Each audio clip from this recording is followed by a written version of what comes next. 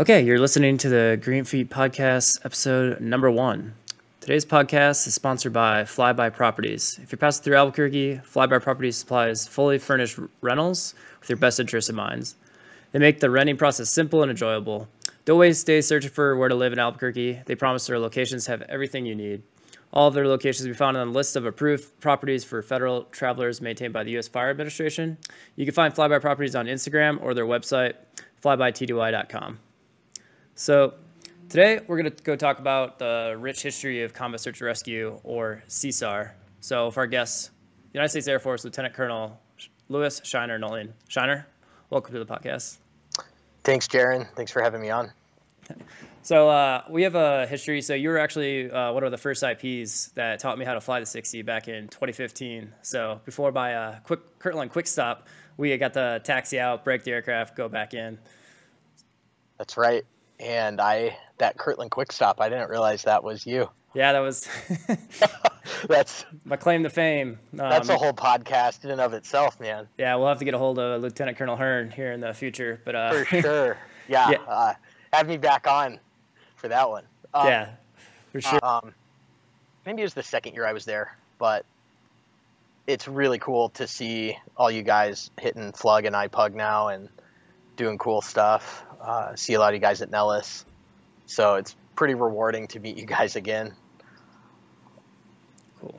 Yeah, it's pretty cool. Yeah, like you said, pretty cool to see everyone going through, you coming up to the big dogs now, becoming a DO, and seeing everyone else just progress through their careers throughout the years, because we're all starting to get pretty old, but we'll keep it on there. So changing gears here, SHINER flies the HH-60 Gulf Pavehawk and was a part of the team that received the Mackay Trophy for their actions in Afghanistan in 2011. So for viewers that aren't familiar with that, the Mackay Trophy is awarded yearly by the United States Air Force for the most meritorious flight of the year. So here's that citation from 2011. The crews of Page 083 flight distinguished themselves in combat search and rescue operations on April 23, 2011, while assigned to the 83rd Expeditionary Rescue Squadron, Bagram Air Base, Afghanistan. On this date, Page 083 flight executed the daring rescue of 2 United States Army pilots down in enemy territory, east of Bagram during an infill. Page 084 was struck by enemy fire, severely injuring the flight engineer. As Page 084 returned to base for medical treatment, Page 083 provided emergency close air support for pararescuemen on the ground, ultimately braving a hail of small arms fire to rescue a downed pilot. While low on fuel, damaged by enemy fire, and battling multiple aircraft emergencies, Page 083 remained on scene until Page 084 returned with a reconstituted crew. Page 084 made 2 attempts to recover the second pilot and their isolated pararescueman team, who were surrounded by insurgents, but was repelled by heavy enemy fire. Although Page 084 had been hit more than 10 times and 2 crew members received damage to their protective equipment, they remained overhead until Page 083 returned. Page 083 flight made 3 approaches in the besieged landing zone, but was forced to go around after exchanging fire with a fortified enemy within 100 meters. On the 4th attempt, Page 083 was able to land and evacuate an Army soldier critically wounded during ground recovery attempts, while Page 084 hoisted the second pilot and pararescue team successfully, ending 6 hours of intense coalition rescue operations. The singularly distinctive accomplishments of the crews of Page 083 flight reflect great credit upon themselves in the United States Air Force. Man, we do about 2 hours of TE like training, and people are smoked after that. I can't even imagine what 6 hours felt like. What did you guys like? How was that? So I think that's one of the remarkable points of that day is how long it took, and I think at that place in time, it's the only way that was possible to maintain 6 hours there, because it was such a permissive environment outside of that terminal area. And if we look at missions, major combat operation or permissive environments, there's no way you can assume that risk to stay in the overhead and swap back and forth for 6 hours. But it was pretty wild, because we had moments, there's an airplane flying over. We had moments where we're in the thick of it, and then we reconstitute, get gas again, get a different crew member, and then the mission was to rescue the downed pilots of the Kiowa by a third of the mission, we had rescued the surviving co-pilot and those pararescue men, and then we had our 2 PJs surrounded for the rest of the day. And so just knowing those guys were pretty much isolated and surrounded, and the only thing keeping them protected was us, the A-10s, and the Apaches. Big casualties as well. Just lingered in the back of your mind the whole time. So just this deep dread that the next time you turn around this ridge and try to contact Guardian, they're not going to come up comms because they've been rolled up or killed fighting. So that weighed heavily. And then I think you just get inoculated to the danger and the risks. And I've seen it in mountaineering also. The first time I saw a crevasse was terrifying, but then a week later, back at the same place, it felt like nothing. And your risk tolerance just shifts, and it can be inappropriate for it to shift this much because you can get nonchalant about what to a reasonable person would be a very dangerous thing, and it just becomes more commonplace. And that's why I think, because that needs to be balanced in more of a 1G environment if they can maintain SA on the battle. Because what I learned here was that people are not going to be cowards in combat. They're going to be too brave, and they're going to be so brave, especially flying the aircraft we fly or attack weapons for the Apaches or the A-10s, that they're going to just keep taking more and more risks if it's not working to try something different to get our dudes out. And we need to reset and reappraise. And I think we were pretty lucky that day. It was also permissive, like I said, outside of the terminal area. But it was pretty exhausting. And there was one moment, it's kind of that horrifying moment on a family car trip when you wake up and you're the only one awake in the car or something, right? Yeah. But I remember one, we're hammering what we had just got shot out of the zone with. We were single ship at the time. And I look around and I realize, like, everybody's in a daze, and I was in like a trance almost. And this is hour 4 probably. And I just had to like snap out of it and start jinking and get to some more complex terrain, because I just expected to see some sort of missile or something just fired at us with us totally out to lunch briefly. So it was hard to maintain that intensity and focus, especially when there were downtimes. So in terms of risk, because things ebbs and flows, it seems. So like you touched on a lot of the older guys. So like we'll get to the Vietnam CSAR missions. Like those are probably the most risk CSARs that I've probably ever read about. But even Afghanistan, like the second heyday of rescue when you were flying in, seemed like you guys were flying missions every day, going into that high risk, hot LZ environment. Whereas nowadays we're kind of at that very risk averse and not as many missions. So could you touch on like how the different mindsets have shifted over in the course of your career in terms of risk with regards to your mission? Yeah, absolutely. I think that's a important point. I don't know if we're more risk averse now. It's that the mission set is completely different. And if you take battle damage in a non-permissive environment, like you become a new rescue basically, right? In Afghanistan back then, we could get gas at most 20 minutes from almost anywhere. And there were some instances where you needed aerial refueling to get you somewhere, but those were kind of rare. So the ability to get ammo and fuel and medical attention, we could have full bags of gas and then just dump to 15 minutes of usable gas. So we have a huge power margin going in. And then you could go get gas. You could even split the formation and keep an Apache as a wingman. But it was CASEVAC, so casualty evacuation. There's typically no need to authenticate. You know who you're picking up. They're able to provide security for themselves in a lot of cases. And so many of the more complex, scarier risks that modern CSAR poses for a non-permissive environment were solved. And so we didn't have to do the search phase, really. We just had to do the rescue phase with combat but combat in this sense of small arms fire and RPG. And I think there were extraordinary risks taken by Pedro's 10 straight years, right? If you look at Iraq and Afghanistan, back from Anaconda to 2011 when we were there during the surge, when we had like 40,000 troops on the ground. But the fact that it was mostly protected and then you just had to take those risks then, there may have been an asymmetry there between the Army operations and Pedro as a CSAR asset used for the CASEVAC, but we were very well suited with our weapons to solve a lot of those problems and get in those LZs.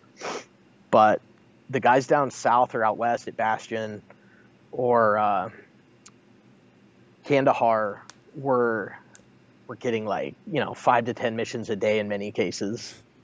Complex IED ambushes where they had to do a 200-foot hoist just so they wouldn't set off an IED. In the mountains where we had less constant missions, and some of the operations we supported, we would have 12 missions in 2 days or something, but those were concentrated. But it seemed like when we would get a mission like this actual CSAR, when like Iowa went down, that it was a pretty challenging, austere environment as far as the altitude and the terrain and sometimes the weather. And so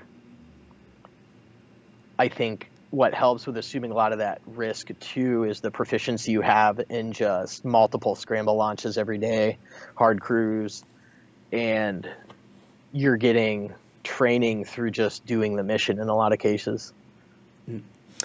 So I know it's shifted a decent bit Afghanistan nowadays, but were you guys the only PR in town, or was Army a part of that as well?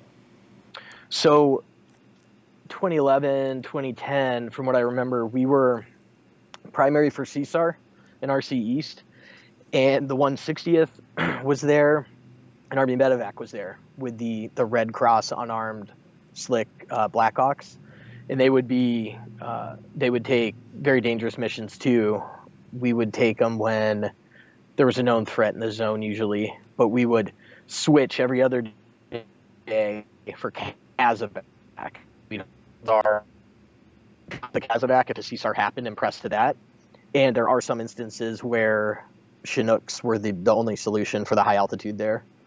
But in this case, with that mission in 2011, the rescue of PES 55, we had to have half cans of 50 cal and no floor armor in the cabin of the helicopter. We kept armor for the pilots because they had flight controls, right? Yeah. And everybody loses if that happens. But everyone get on the scale and weigh yourselves. Yeah. Yeah, right. And a lot of bargaining for gear requirements from pararescue and mission equipment for the aviators. And so we're just problem solving basically. And we'd have, formation shift meetings or the whole deployed squadron. And we'd talk about like, hey, speak up and let's solve how we can altitude rescues. And I think you can guess where most people go. Like, yeah, we'll take a little less because you want to do the mission, but you put your dudes at risk too if you can't provide them the safety gear they need to go do the mission. Like, had we had floor armor, that day would have been different for sure. Okay. Yeah, I want to switch gears here, get more to like the overall branching of CSAR. So we talk to dudes nowadays just due to the coming off the surge, like when you were in Afghanistan, and then a lot of it being pretty slow, or doing our primary job of maintaining that alert, right? So you have the two camps that like, hey, we should be doing primary like CSAR, or hey, we should probably be doing something else, like actually get it back to CASEVAC, medevac, or even light attack was what some people will talk about. So kind of want to get into like our overarching history of starting back from World War II and like how we developed and like why CSAR, that's maintaining that critical skill set of CSAR assets is important to the community.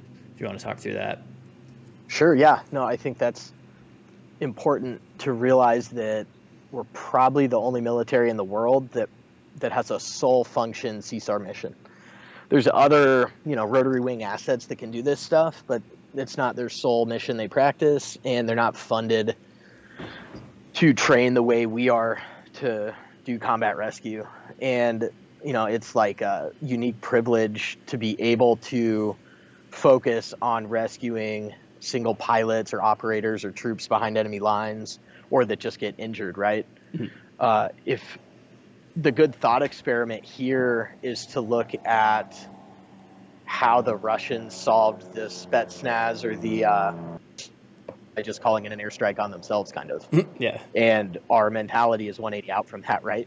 And Roger Locker's rescue in Vietnam is the perfect instance where General Voigt, I think, diverted 120 strike aircraft to just rescue Locker, who was Oyster 1 Bravo, the backseater in an F-4. And so those two things that actually happened are pretty good contrasts with two of the largest militaries currently in the world, right? In how we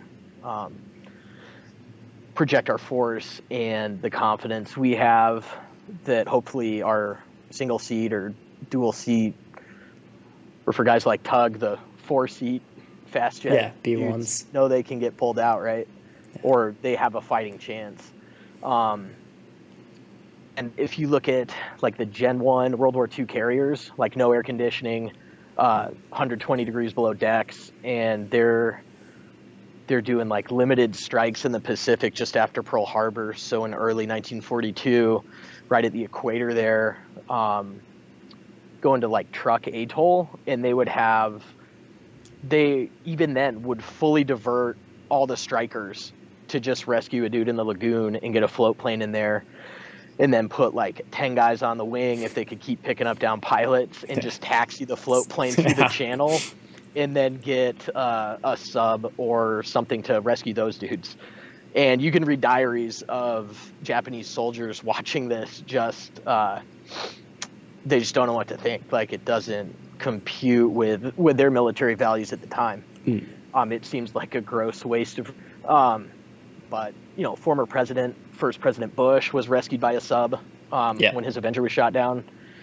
And there's a good, I think Bill Davis is the Navy pilot that wrote this, his own autobiography, but he was a Hellcat pilot, and they would build their strike missions for like Leyte Gulf or Taiwan or wherever they were attacking off an entry and an exit that would put them over the lifeguard subs that were pre-positioned to just pick them up if they parachuted out.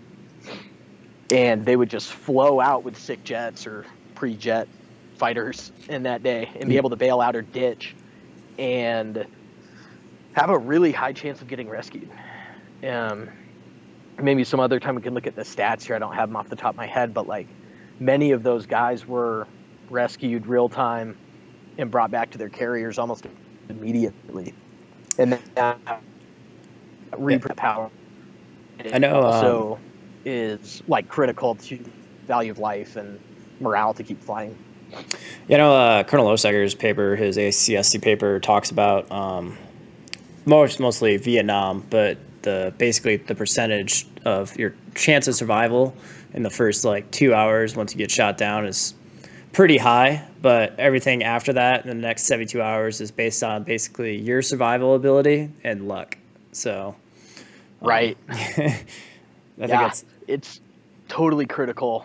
The golden hour was to get people to a hospital who were wounded in the Kazovac environment in Afghanistan or Iraq, but that golden day or night to get an aviator or a downed air crew or operator or whatever out of enemy territory is super critical. And it is remarkable when Locker's thing goes to like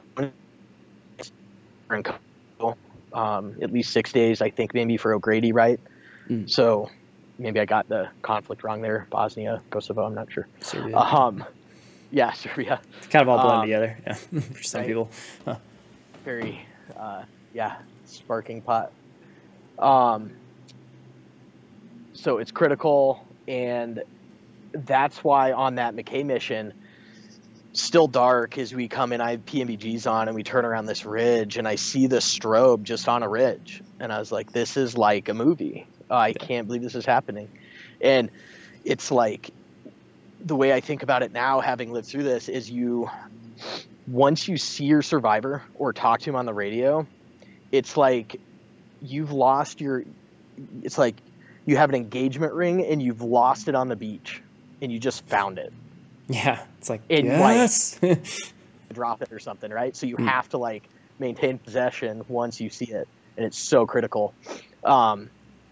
And that's why contingencies for calm out stuff and signaling are so important, because, you know, you can see him and then not see him, or you can never see him but talk to him. And yeah, remaining padlocked. Yeah.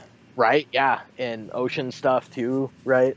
There's never a worse feeling than the back end calling you just some tires open ocean that are not your PJs. Yeah. You're like, hey guys, those aren't PJs, those are tires. That's trash.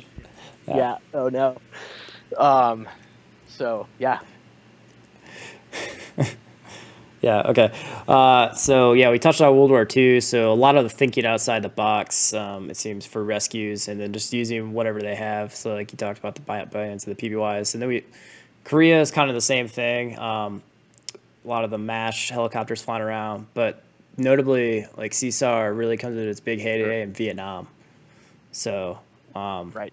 So that's like the rise of the Jolly Green. So the H3s and the 53s as well. The Sandy A1s, and then what we got back today, the Crown call sign via the C-130s.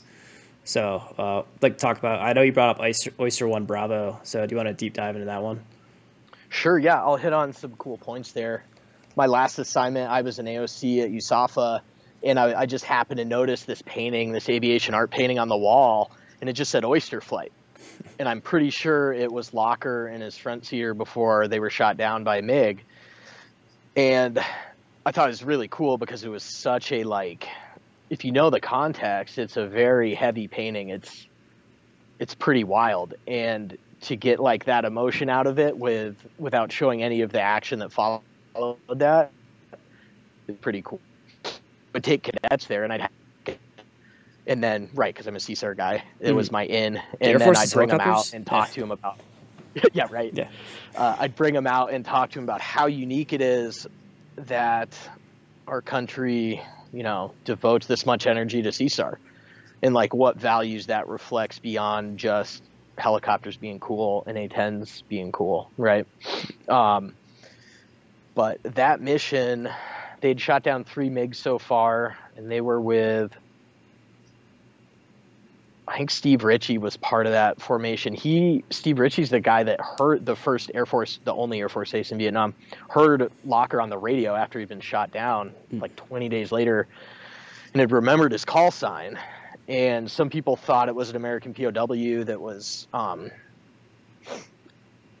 she's just like, yeah, we'll come get you, right? And if you back that up 20 days, they were in an F4, they were engaging, I think they had just shot down a MiG, they were engaging another MiG, and then the North Vietnamese would launch a second GCI guided air fighter intercept once an engagement had already started, to try to catch you by surprise, like at a 90-degree angle, or something to that extent. And so they got jumped basically, and I think hit with cannon fire. And notably, the front seater, Locker's front seater, had told him a few days before, like he'd never be captured because he knew too much about probably early stealth stuff or too many secrets. And so with one engine exploded and Locker's canopy like blistered, he, you know, told the front seater, you know, out, man. And so Locker ejected first, and I think you have to in the back anyways, but he never saw the front seat leave the jet. Maybe it did, but I think the story goes that he wrote it in premeditatedly, and then Locker survived 20 days, got on the radio, he'd lost like 30 pounds. Jeez. And a F4 flight just ad hoc overhead hears him, and then they scramble, and I've met him, Colonel Stovall, he may be a general, General Stovall, and he's flying an MH-53, and they press in from a loiter just on the Laos border with North Vietnam. And this is one of the few times that Crown or King pressed in with them, the HC-130, to provide aerial refueling in C2 form as they press in. They went in with Sky Raiders, and Stovall describes it as a MiG 17, I think, MH-50. And he said he remembered seeing the Sikorsky test pilot footage of them barrel rolling the 53. Yeah, I could do and that. had heard that test pilot talk about if you keep it just symmetrically G'd for the whole roll, you won't twist it. And so that's what he did. He executed a full barrel roll to try to break the MiG's lock on a slow-flying helicopter. And one of the Sky Raider guys was a former F4 guy, and they chased it off, and they had to egress. And it turns out Locker was 5 miles from a MiG airfield, and he's 20 miles from Hanoi, the most heavily guarded IADs on Earth right then.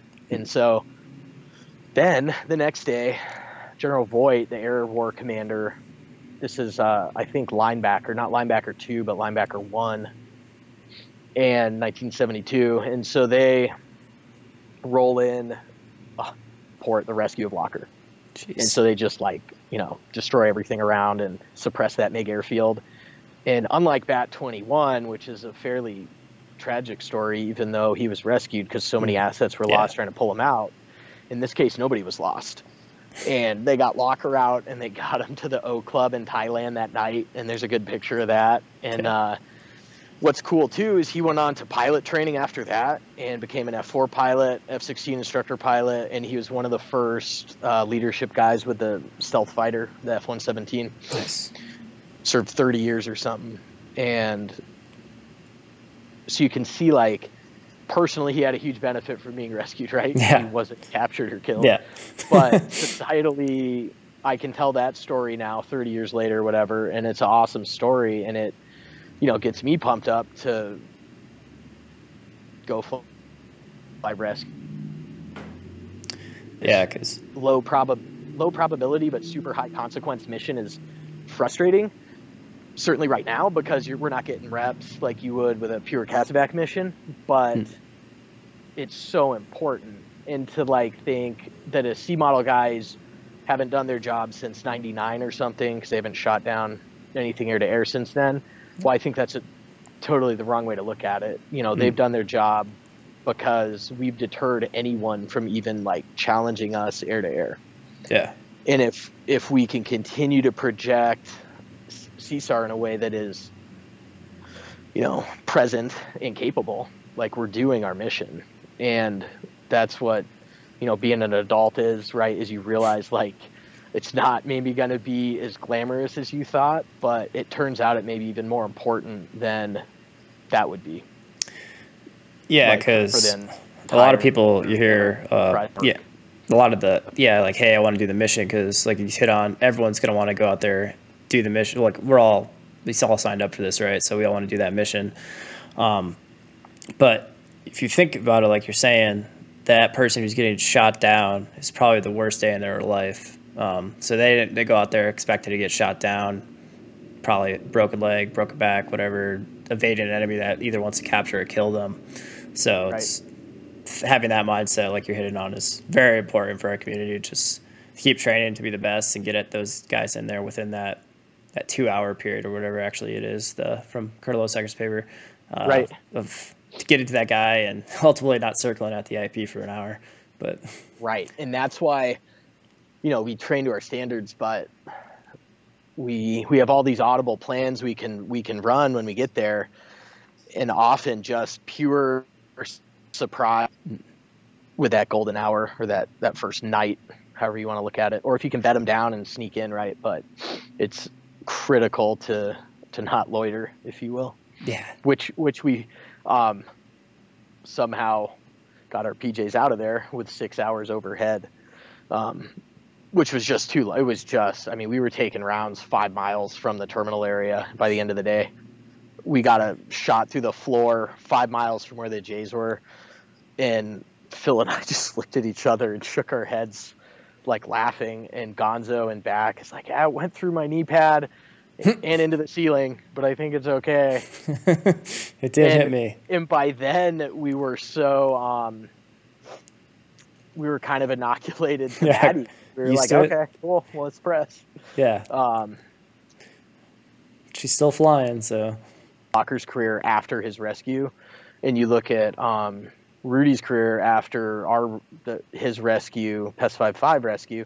He went on to fly Apaches and I think fought ISIS, and that's his personal life and all that too. So pretty cool to see that outcome as well. Cool. Yeah, because that Oyster 1 Bravo seems to be like one of the rescues that went really well, like you're saying. I know there's a couple of rescues, like you hit up the Bat 2-1 rescue, and then also Streetcar 304 is another book I've read. So the Navy A7 pilot that goes down, where he goes down, his wingman tries to stay overhead, the FAC stays overhead. They don't want to leave the guy because, like you're saying, we care to get our guys back. That's like our promise. Like, you get shut down, we'll get you out. But Streetcar basically went down in the middle of an entire North Vietnamese division. So the ADA was pretty thick. So he's in the North Korean division there. Yeah, so he basically he goes in, does his first gun run, because this is his first flight, right? So first flight of Vietnam off the carrier, and goes to do drop his bombs on this target from Nail, on the FAC that's on station. So Willie Pete's the location. He drops his bombs down. He's like, and then FAC's like, hey, Streetcar, I got another one for you. And then it's his first mission, and it's kind of like a no-no to do a second bomb run in the same area. So he's just like, I don't care. I'm not a coward. Like, let's go, right? Like that Vietnam era, like pilot mentality, like that Chuck Yeager mentality. Like, let's do it. So he goes in, gets lit, like drops his bombs, starts climbing 2,000, 3,000, takes that 23 millimeter through the right wing, and then punches out. Then instantly starts evading in the middle of this North Vietnamese division. So the problem with that is you got to bring Jolly and Sandy in, and then there's just tons of ADA everywhere. So first Sandy comes in and trying to get Streetcar to find his location in our normal way, day signaling device. Pop your smoke. Oh, no. Streetcar 304 is like, no, I'm not going to pop my smoke because I'm surrounded by a division of North Vietnamese soldiers and they will kill me. So Sandy's just like, copy, I'm inbound. So he just flies over Streetcar's position, visually identifies him, and then finds him. The problem is he's like, I got him, but I want to make sure. And he flies back over. So I think his wingman comes down and he gets shot down. So all these Sandys start getting shot down just because they're just going in to get the Streetcar. And eventually, after 3 days of F4s, F-105s coming in, just cluster bombing, carpet bombing all these ADA positions, they finally get Streetcar out of there. But one of the Sandys ultimately gets captured just due to the luck of it. But it's just one of those missions that is crazy. Like, these dudes, it gets to the point where, like you said, they just want to get the guy out of there, so they just accept the risk. It ultimately sometimes gets them shot down, but sure, just different world. Right. I've to be the Jolly reunion at Hurlburt area every year, and I got to go to one of those and hear these guys talk about it, and I mean, it is just crazy. Like, they do a high ship, low ship, and they'd say something like, well, the low ship burned it in, huge fireball. So, like, no need to even look for survivors. So then we swapped to the low block in Preston or something like that. And it's a different world, right? Jeez. But when you think of CSAR in World War II, I mean, that's an existential war for Western civilization in some ways, right? Mm-hmm. And we're certainly our country in some ways, and we're still concerned about pre-positioning subs to grab single pilots out. And then in Vietnam, the attrition's huge, right? And you're losing jets every day, but then you're still devoting all these jets. And I think at that team, we operate together. And even if you're alone and unafraid, somebody else will come to get you out. And when you look at like the poor Jordanian F-16 pilot who tragically was executed, murdered by ISIS, right? and the effect that has, even just thinking about it now, right, is terrible. Yeah. But Yeah. the strategic value of having that not happen, right, by being able to get, the Russians solve that problem with a JDAM, right, but we try to solve it by Yeah. full team effort to get you out of there, right? Yeah. And then that tragedy doesn't happen, and there's huge societal value to that too, because you don't have to disproportionately respond emotionally to that, policy wise, right? And make some, go on, keep fighting. Yeah, Blade is Blade 5-1. Is that Jordanian pilot? Pretty terrible story, but it's one of those things. Like I imagine people were saying like, "Hey, we can't," because what was it, a 6-hour flight from where PR assets were Right. to where he went down near was it Raqqa? Um, I guarantee there was people at the lower levels being like, "Hey, I can't maintain an alert for the entire AOR here. Like I need to move forward to central Iraq or wherever," and it was probably so low on people's radar, just because we kind of got that almost invincibility mentality, I would say, because there Right. had been a lot of shoot downs since like Afghanistan. Yeah, we had a couple things like we talk about the like your save and a couple of PR missions, but ultimately it's been pretty low.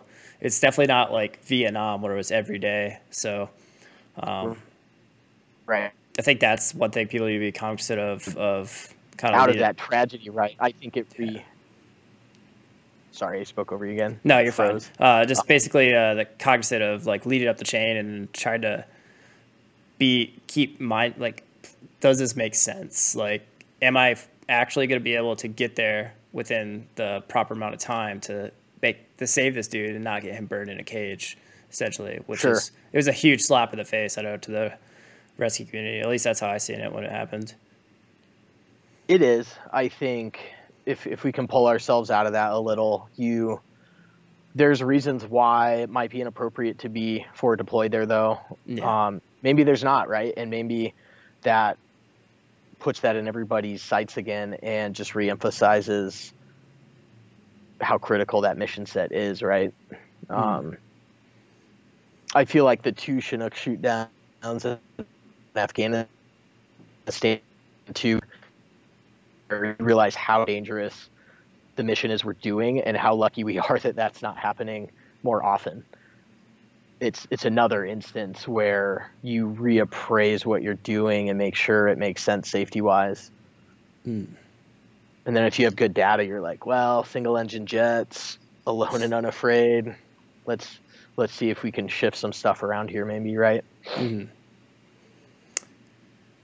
Yeah. But moving on to let's change gears a little bit to thinking like the future of CSAR, essentially. So we've gone through pretty much World War II, Vietnam, Afghanistan, like the heyday. And now we're kind of back to this lull between fighting the war of ISIS and kind of like the next thing. So what is your kind of opinion on like where we should be setting our mindset towards focusing PR for the future? Yeah, I mean, I think we of course follow orders and do what we're directed to do, but it's important that you advocate for your community because you're the SME for your community, and have the best ideas, certainly like SACs, white papers and stuff of like many possible futures, right? Yeah. And I think one really cool idea is the high-low mix. And you could think about that for strike is like an AT6 or a Super Tucano, and then 35 or whatever. But for CSAR, maybe that looks something like a Raider, a very fast but vertical lift capable helicopter, and then something like the CRH for more permissive environments. Yeah, because I know we've hit on everything's about money. Even other countries don't have the money, but so we're very limited in that regard. But yeah, I know that idea of having the mixed fleet is a very popular one for especially the S-97 being that very fast basically single F-16 guy to a noun. And then we almost had it a couple years ago, but that 47, that's the CSAR X, but the whiskey will do just fine. But for that, yeah, no, I mean, I'm optimistic because our Golfs are super tired, right? They're bad. The CRH is brand new. It's going to be awesome, and I'm optimistic for that. I'm excited to field it. I think if like what's the best idea for the future, like 10, 20 year outlook kind of thing, that high-low mix is one of a few good ideas there. And then, I just think integrating is really important because it's great. We have the Soul Set mission for the Pavehawk for CSAR, but it's important to remember that, there's other assets out there too. So like integration and communication, knowing what assets you have available, where they are, whether it's ships or Ospreys, or maybe you can spur ride an F-35 VTOL Marine Bird now, right? Yeah. Pick up your wingman. Yeah. Something like that. What a right? write about it. Right. Just be creative and solve the problem kind of thing. I think UAVs are like a great solution for like the Blade 5-1 situation. If you could send a very fast UAV that, if the wrong people get on it, that's fine. Now you have a prisoner. Yeah. And if they shoot it down, that's okay because it was a drone. Yeah. It's expensive, but at least no humans are being risked now to get somebody in the middle of that NBA division, metaphorically or whatever. Yeah, the drone thing's interesting because I know like Elon Musk said that fighter pilots are pretty much over and they're getting replaced by drones, and they got really upset about that. And then I've seen some civilian company in California has that, I think what you're probably alluding at, this drone that flies out and the dude just kind of hops in and flies away. Yeah, I agree. Like, I want the job security of not being replaced by a drone, but if we can basically do it without me having to get into a knife fight with a Dishka and some off foreign land, that would probably be best for everyone. But yeah, maybe in 20 years or so, but I don't think we're quite there yet. We need to figure out our whiskeys first before we can move on to that solution. Yeah. But you got to figure out iPug first, right? Yeah, we're on our way. We're halfway. Yeah. It's what we're doing, how we're doing it, why we're doing it, common mistakes, structural fixes. There. That's nice. That's what I'm gonna shout out to Lt for that, the hand roll. So, yeah, that's pretty much where I'm at on that. But cool.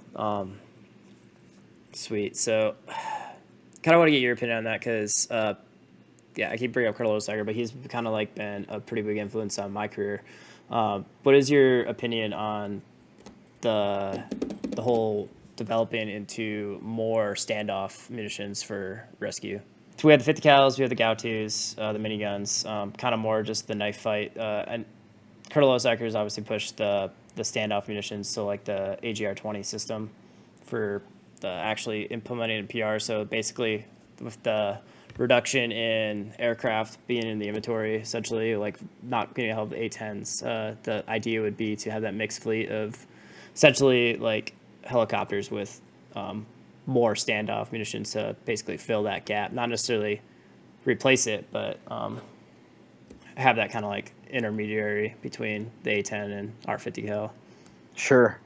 Well, Stack's a good friend. He's a smart guy. I think those are super interesting ideas. I think the survivability thing is tough, and the PIE, whatever that thing is, without having to go over there. So if you have a good enough sensor, yeah, maybe so. That'd be great. And if you could self-rescort with that, that'd be awesome. And send in maybe a slick bird to get them or whatever as you do that in the overhead. But I think the perennial issue for CSAR is that you always have to solve the human level survivor problem, meaning that it only takes a single enemy to survive all this seed and deed when you get to the zone that can just still survive in a ditch and pop up. And therefore, like, our close-in shooting training is important because to be able to suppress them and just get out of there is so critical. And no matter what you can hit that threat with, that problem will always exist.